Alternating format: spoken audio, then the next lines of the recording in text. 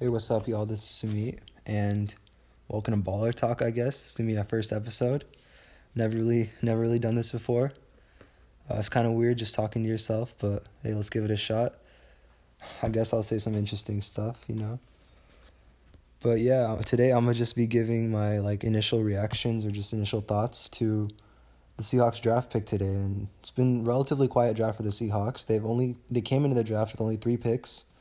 No first round picks, so didn't really have much to talk about yesterday in terms of the Seahawks.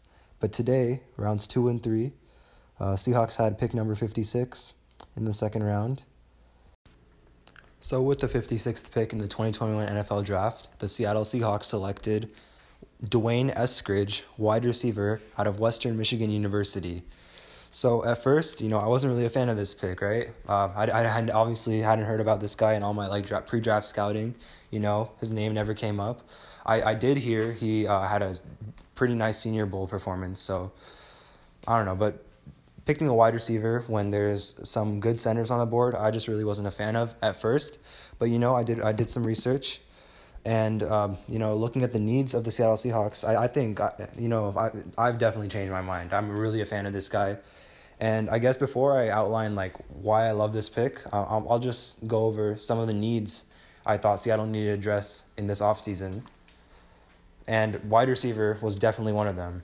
But this guy, Dwayne Eskridge, can do so much more than just play wide receiver. Because, Seattle, we already got Metcalf and Lockett. So I think Eskridge, bro, he'll be something else. Like not just a wide receiver. He can run those jet sweeps, end arounds, something hasn't been there in Seattle's offense, and he can also run special teams.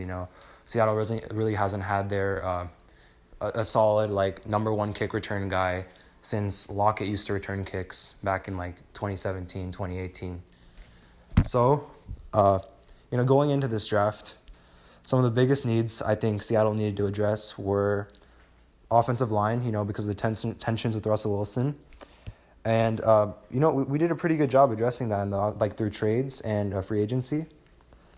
And not going to lie, the offensive line, it really wasn't that much of a problem last year. I think the starting five, it's really not going to be that bad.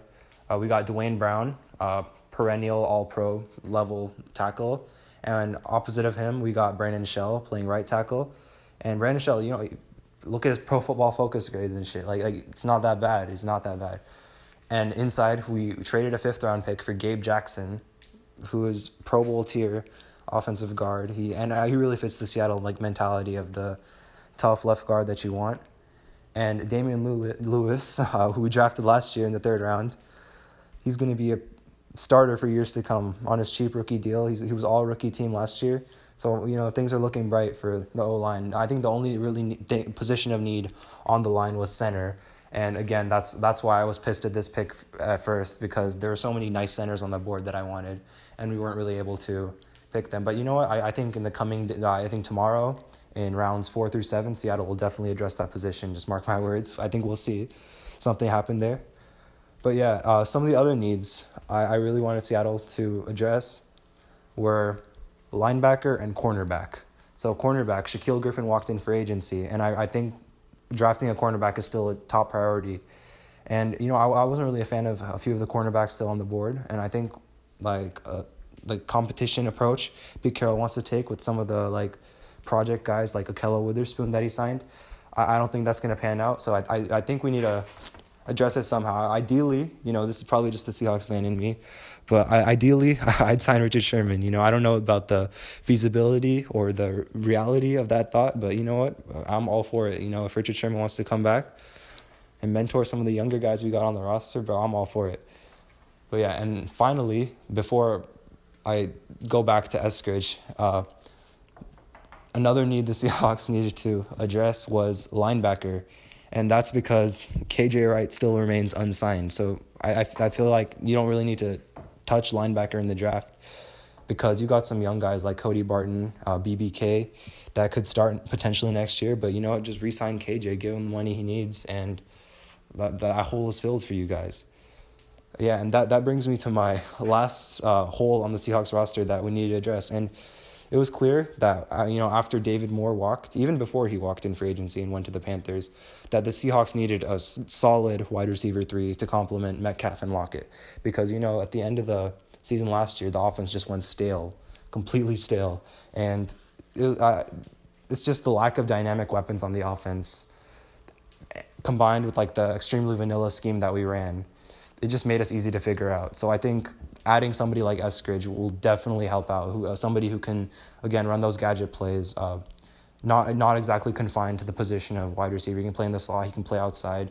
So I really think having somebody as versatile as Eskridge is really going to help out, especially in Shane Waldron's new scheme, the new offensive coordinator.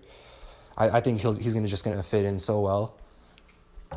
But yeah, we needed a wide receiver 3, and we needed a kick returner for sure. And Eskridge, how versatile he is, I feel like he fills that need so perfectly, man. And, so what if we didn't draft a center? There's always, we still got 2 picks tomorrow. I'm sure we're going to do something. But, if not, I'm fine. I'm fine with it. Because we got Ethan Posich, who started for LSU, I think.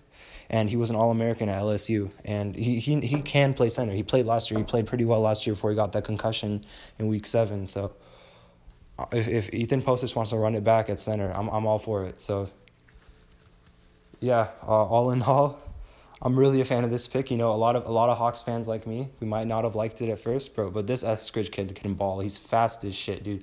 He runs a 4.3 40, and complementing Lockett and Metcalf, who also run 4.3 40s. Like, bro, how are you gonna guard all 3 of those guys, man?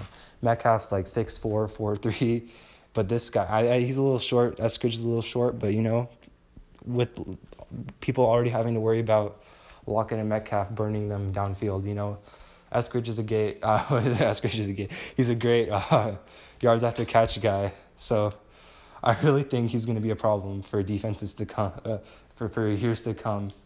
And yeah.